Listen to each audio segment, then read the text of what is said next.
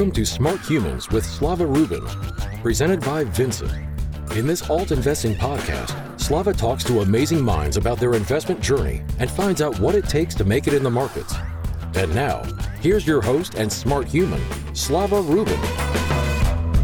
Hello, and welcome back to another episode of Smart Humans. I am very excited for today's guest, who knows a lot about angel investing and getting into deep technology companies. Welcome to the show, Swati Chaturvedi from Propel X. Thank you, Slava. It's a pleasure to be here. So we always start with the same questions, which is, how did you even get into this space? How did you get into alternative investments? Yeah, assuming we define it as including startups, etc. I started my career post-MBA in investing. So starting at Temasek, which is a quasi-public market investment entity. It's a sovereign fund of Singapore. Then moving on to Siemens Venture Capital, where I did some growth investing, then moving on to a private equity firm here in San Francisco. So I was always in this investing space. And then I discovered my real passion for startups. And so I visited various angel groups. I was an aspiring angel investor, decided I didn't like what I found at that time. So I started our own angel group for MIT alumni. So the MIT Angels was what we started. And that was my first encounter with angel investing. And I'm excited to share that one of the first companies that we actually invested in at that time, way back when, went public last year. And so it was good to see some success. But that's how I got started, essentially. I've always been interested in investing, very interested in science, very interested in technologies, just by way of background. And so married the two together, got into angel investing. That's great. Which company was that just went public? SQZ Biotech. And is biotech a space that you feel comfortable with, that you were doing angel investments, or was that like a flyer, just, I hope this works out? Oh, no. I love biotech. I mean, I love technology in general. And I think we have worked hard to redefine technology to say, this is based on breakthroughs in science and engineering, and much of biotech today, believe it or not, is a lot about biomedical engineering, And so it's of great interest to me. Wherever we're working at the intersection of data, computing, life sciences, I really do believe the two kinds of sectors, the two kinds that are personally important to me is life sciences and kind of anything to do with software and computing. And the intersection of those is what I'm really excited about. Great. Sounds like a lot of opportunity across those two spaces. So we know that you are an expert at angel investing and the private companies, but how about the other spaces? Are those things that you personally invest into, for example, like real estate or debt or crypto or art or NFTs or sports cards or sneakers, just as some options? Yes, certainly everyone has interests in real estate, which we do as well. As a family, we have some exposure to crypto, a small amount, primarily because I don't know enough about it. We've invested in an NFT company, but other than that, it's life science companies and so on. So some exposure to other kinds of asset classes, but a little bit more conventional, I would say, still. Yeah, but it's all alternative investments. So when you say that real estate, for example, outside of like primary homes that one lives in, et cetera, are you investing into it as like for some yield or to get the appreciation into real estate? To get the appreciation primarily, So it's like places that we don't live in, but you have a house there, secondary home, whatever, call it a vacation home. In this case, just a rental property. So traditionally, people think about like the old school 60-40 mix, stocks to bonds, which I know you don't believe in that, just like I don't believe in that. But how far into, alternative investments do you think about it from your own personal net worth? Are you a 1% allocation, a 99% allocation? How do you think about it when you think about putting your money into alt? From my own personal allocation, I would say, look, what I have written about on this subject, I have used actually those exact same words, out with the 60-40 and in with the 60-30-10, which means 10 is more on my personal, or it would vary depending on each individual. My personal thing is around 10, which I think is on the higher end. Endowments and such do even more. But what we write about or we think about is these are high risk assets. And so 5% of someone's net worth is possibly a good allocation. Depends a lot on your own risk profile. But what I have written about is a 60-30-10. And that's just an example, as I said. Sure. And then you mentioned some exposure to crypto. How do you think about putting money into crypto? It doesn't sound like it's your number one expertise. So do you stick to the Bitcoins and Ethereum, or do you go beyond that, or you try to find a manager, or how do you try to get your exposure to crypto? At the moment, it's Bitcoin and Ethereum only, very specifically Ethereum. But you're right, it is not something that I spend a lot of time researching. I think it's a case, in our case, it's a case of just be a little with it, just be a little invested in it. I do believe, my personal belief is that cryptocurrency is going to become real, and it is a worthwhile investment at the moment. But because I don't spend enough time researching it, and I'm really a big proponent of due diligence and knowing what you're investing in, therefore it's been small. And when it comes to managers, I don't know.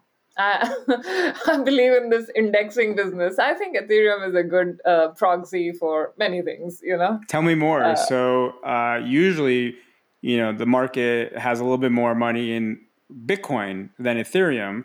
So if you're indexing, that's what would happen. But you obviously are overweight Ethereum. So can you give us some more color on why that is? Well, I think the technology is more fungible, or it's more usable across things. So you might see it being used more than the Bitcoin. That is the only reason, based on my limited knowledge of things at the moment. I also think Bitcoin is overpriced. That's just, again, my my version of limited knowledge of things. But those were the two big reasons. Well, you're welcome to your opinions. That's why we all get to have them. How about in terms of the broader market? Outside of your specific expertise space, which is the private investing into the companies, which we'll jump into in a second, how do you think about how the table is set today for where we are in the market? Given all the geopolitical, given the inflation concerns, given recession concerns, the positives in terms of employment, et cetera, how do you think about, deploying $100 today, or whether or not to hold, or how to diversify, et cetera? So I think things are frothy. I don't think we know the direction that things are headed in just as of yet. At least on the market side, we've seen it go down substantially and then recover, as it did even over the past weekend. I think there are some positives to be had. Like you said, employment is pretty good. The market, in fact, I would say the employment market is overheated at the moment. I mean, given the salaries that we're seeing, at least in the Bay Area. And the real estate prices are high. So there are some positives to be had there. But yes, I think inflation is a concern, the geopolitical, all those things that make the markets nervous are happening. They're happening together. But I'm not convinced that we have reached resolution just as yet. It is not clear to me that this is going to be a bear market, how much bear it's going to be. I mean, regardless of what, I know that Y Combinator put out its whatever guidance to startups. I thought it was more fear than is needed. It's more panic creating. Can you expand a little bit on that for our listeners? So what exactly did Y Combinator say? Y Combinator said that the world is coming to an end. You should, all hands on deck, and cut your costs and change your plans if you're going to fundraise in the next 6 to 12 months. You're going to have a hard time. We don't know how bad it could be, stuff like that.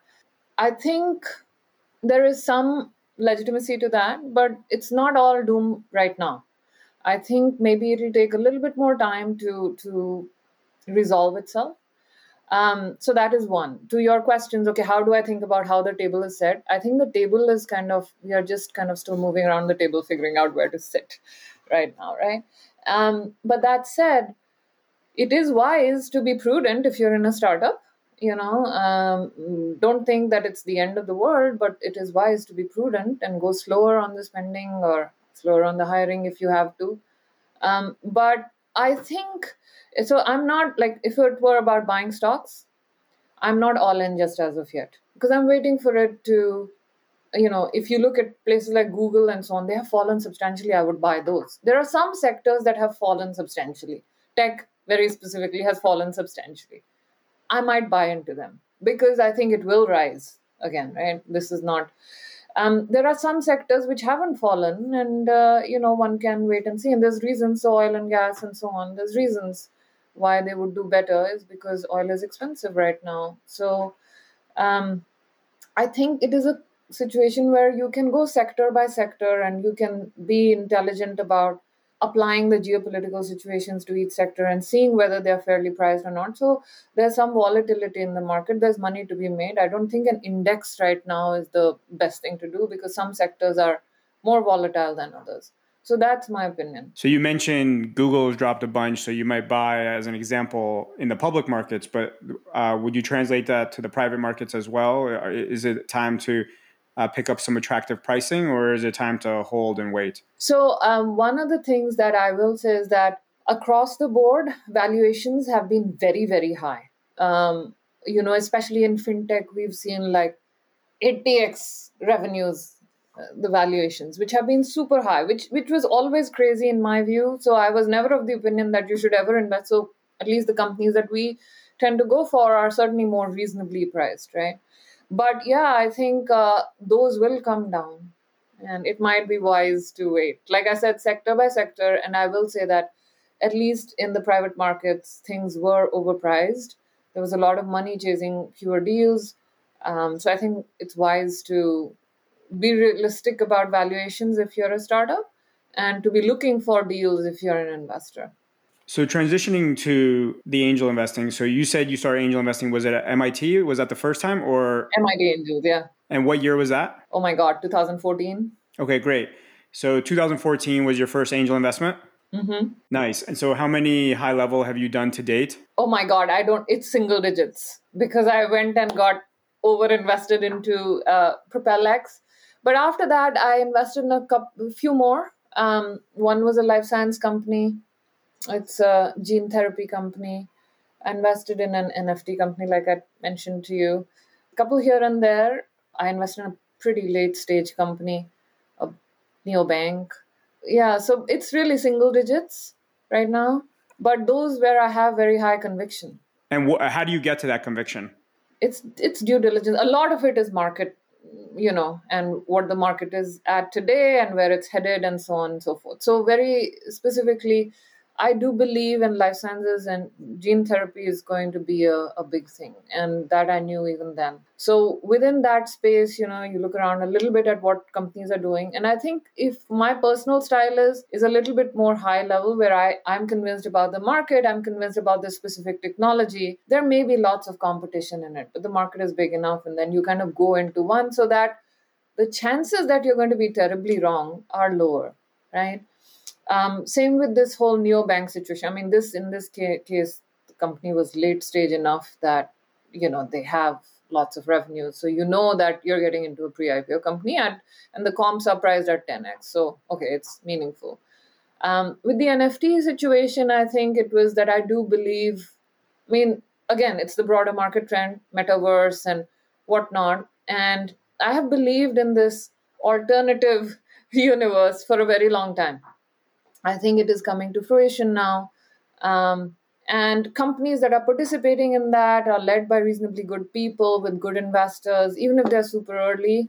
I think it's okay to make a small investment there. And again, the investment size also varies a lot depending on what stage the company is. So one might make a bigger investment in a later stage company and a smaller investment in an early stage, which is what I have done. So, yeah. And then how do you go from MIT Angel Investing to Propel X? Well, there is a big opportunity here, right? Private markets are twice the size of public markets or SEC reports. They have the potential for much higher return. More and more companies are staying private. And on top of that, the specific sector that we started by focusing on, which is deep technologies, is my passion. Their companies tend to be what I call sleeper hits. You won't know it's a hit until it's a hit, and then it's too late, right? Tesla was a case in point. It was funded by Elon Musk and the government forever, and all of a sudden is this big hit. And people that got in early made a lot of money. I know some of them. So the thing with deep technology companies, there's this greater potential, and I am also personally passionate about technology and science. So we started PropelX as a way to connect investors with deep tech companies in the beginning. I mean, that was our starting point. Of course, we've branched out since, but that was how PropelX started. And can you tell us a little bit more about exactly what PropelX does, and for our listeners that maybe aren't as familiar, how they can get involved? Yeah, absolutely. So PropelX is broadly an alternatives investment platform, right? That's our vision. And currently we offer three different types of alternatives. There's direct startup investments, which is our mainstay, right? We started in deep tech, then we did fintech, we've done some consumer tech, enterprise SaaS, but always and always we're looking for a deal. A good deal with good investors and so on. So that's the number one thing that we offer, direct startup investments. The second is investments into venture fund.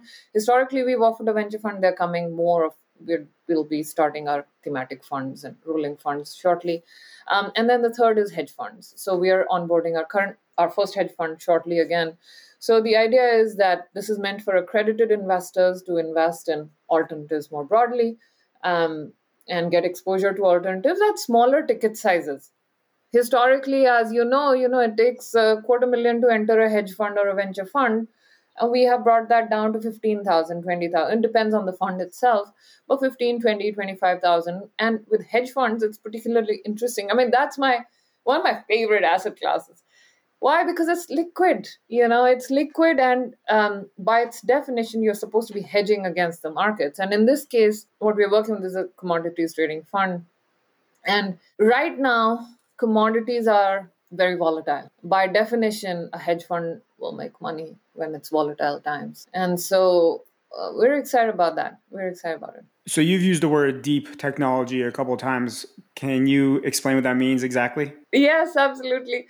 So we were one of the first, I think the first, to start using this phrase deep technology as a way to separate. See, even a pizza delivery app was a tech startup way back when, right? And the idea is that there are companies that are leveraging breakthroughs in science, breakthroughs in engineering, to bring to market solutions that have the potential to impact the trajectory of humankind, right? Cancer cures, for example, food growth, growing mechanisms for growing different types of food beyond meats, impossible food, all that kind of thing. Life sciences, creating abundant energy for all, taking us into space. So these are companies based on breakthroughs in science and engineering. It's not just the next pizza delivery app, but there wasn't a specific way to separate them out from a tech startup. So we started using this term deep technology, and which kind of took on a life of its own. It's a global thing now. But really, that's our definition, is companies that are based on breakthroughs in science and engineering. I appreciate that. And how you've mentioned life sciences a few times. How does one get into investing into life sciences, or how do you identify what's a good life sciences company? So, well, first and foremost, make sure it has some published research.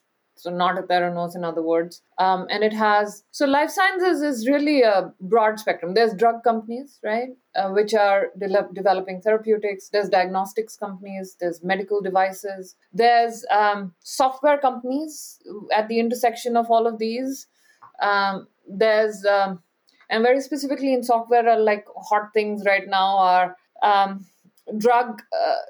identifying drug candidates, identifying drug targets, etc. So software-based, or using AI to identify all of those. So there are those software companies as well at the intersection of all of these, analyzing genomics, proteomics. Those are the next few things. So it is broad spectrum, and there is some regulatory risk in it getting approved versus not. So I think the things that I personally look for when it comes to drug companies, so I do, contrary to many other investors, I do believe in drug companies because they have the potential to offer incredibly high rates, right? So it's like 0 to 1,000. A medical device would be maybe 0 to 5.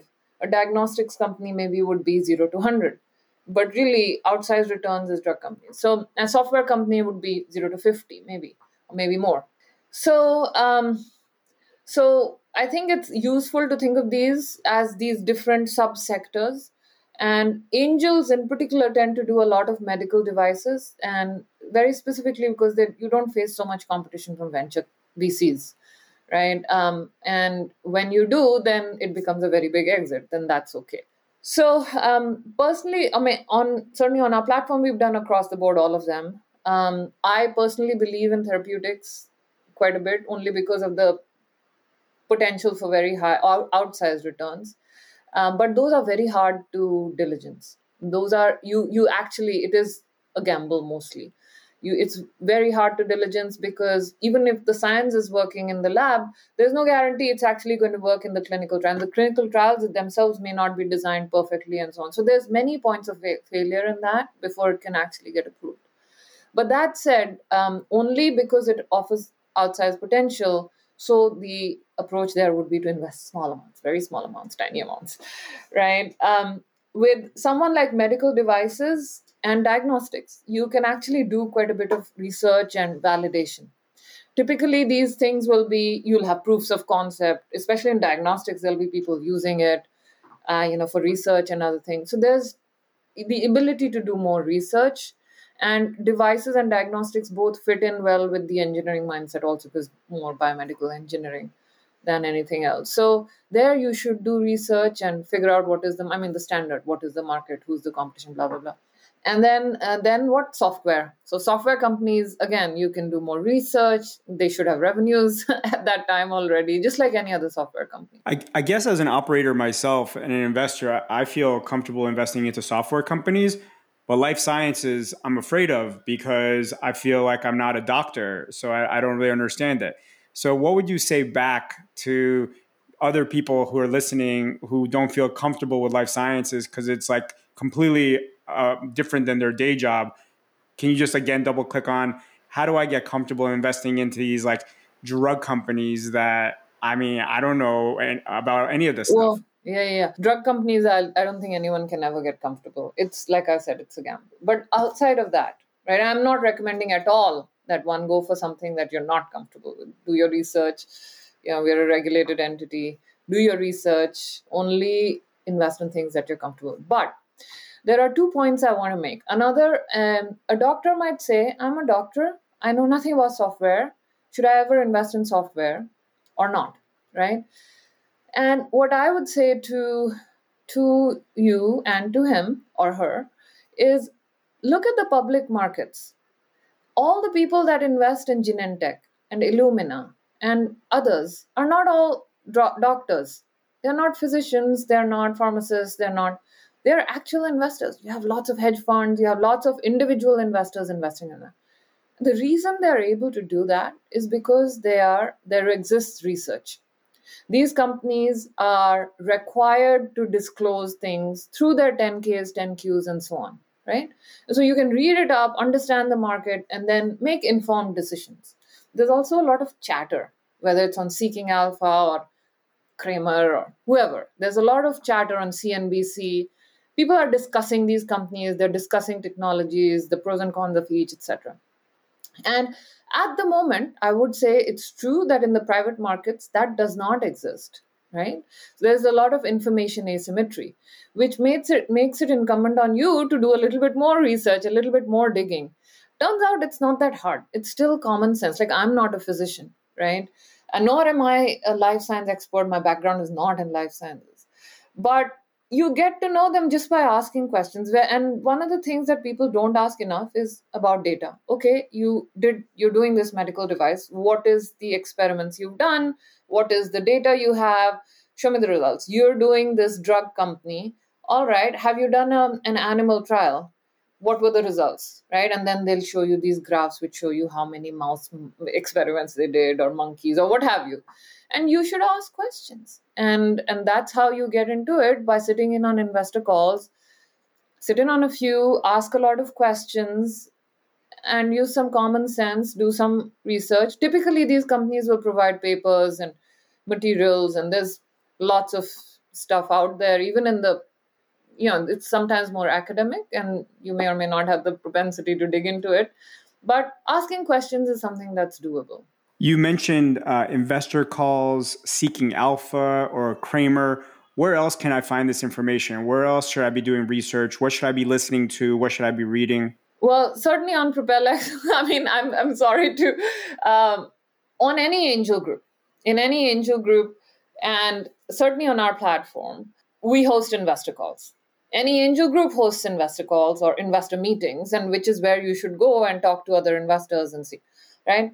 If we host, I'm sure other platforms host investor calls as well. And so you attend that investor call, and the one thing that is super important is to ask questions. And that's how you get to know these companies and ask those questions. And, other things that I personally read, MIT Technology Review, which we get for free, and things like that, which are par for the course. I mean, the ordinary, even in the Wall Street Journal, you have sections where they talk about what is the latest. What is the latest in life sciences? What is the latest technologies and so on? So it's not that uncommon.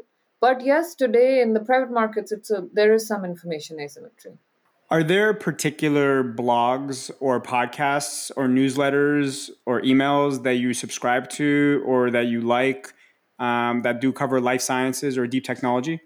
So I follow the MIT Technology Review, to be honest. Beyond that, I don't do too much. I honestly don't have the time to do too much. But there are lots of people who do. Fierce Biotech is one media outlet if you want to do life sciences. Sorry, what was the name of that outlet? Fierce Media, Fierce. Fierce. Okay, great. Fierce. Fierce does a bunch of things, but biotech and life sciences is their thing. That's one that I've followed in the past. Certain investors, I mean, Breakout Labs is obviously they're friends and I like them. So Breakout Labs was originally, and they're a partner of ours also, but it's good to see the companies that they invest in, to attend their meetings, to attend their annual events. It's fun also. So though they are a fund which was originally is even today backed by Peter Thiel. So those are some investors that I like in the space. Great. And then as the last question, what would be one investment you would recommend today for our listeners, and that 3 years from now, we're going to, follow up with you and check in how it did. And you're going to try to hedge and just say some generality. So we want specifics, and we know it's not investment advice. So what would be one specific investment that you're excited to make? Oh my God. Look, I'm a regulated person. I'm not even allowed to make this recommendation. But let me think of what I can say. Maybe I can talk about sectors in general. I do believe that this whole NFT thing has something to it. It's hard to pick very specific NFTs, right? Because you don't know what's going to catch on, what's not going to. So I'm not going to say, oh, buy this NFT or that. But I think the broader space has legs to it, which aren't quite apparent just as of yet. It's too nascent. But I think if I had to pick something, I'd be excited about that. That's similar to a drug company. How about in the deep tech and the life sciences? What would be the one trend that you really would want to invest into today? Proteomics. Which one? So proteomics. Proteomics? Proteomics. So like what genomics is, analysis of genes and so on. So sometimes genes are expressed, sometimes not expressed. But what is reality is seen in the proteins that exist in your body. And so you want to be able to analyzing those proteins and developing targeted personalized medicine is what it really leads to. Targeted therapies based on those proteins. So let's just call it personalized medicine. How about that? Personalized medicine. So instead of genomics, it's proteomics. Proteomics, no N. See that I'm getting taught right now about all this stuff. Are there any public companies that are doing any of this? In proteomics, I'm not sure, but it is relatively, new. So it's mostly private companies that are doing it right now? Yeah. And can you give like a few examples? I'm sure all big companies are doing this in terms of, top 10 companies that provide. I mean, there's a lot of, but they aren't publicly traded. I don't think so. But I can send you some names. Can you name like one or two without saying that, just who they are? Yeah. So I can give you an example of one of our companies that we did, ProteoWise, that came out of Yale. What they're trying to do is what Illumina did with genomics, which is rapid sequencing, etc. You do with proteins. And sorry, what was the name of that company? ProteoWise. ProteoWise. So that's an early stage company. So, I don't think it's relevant to many people. And I mention it. It's something that was featured on PropelX, something that I learned a lot about proteomics by just sitting in on those investor calls and talking to them, ask questions. But I do think that that's a trend.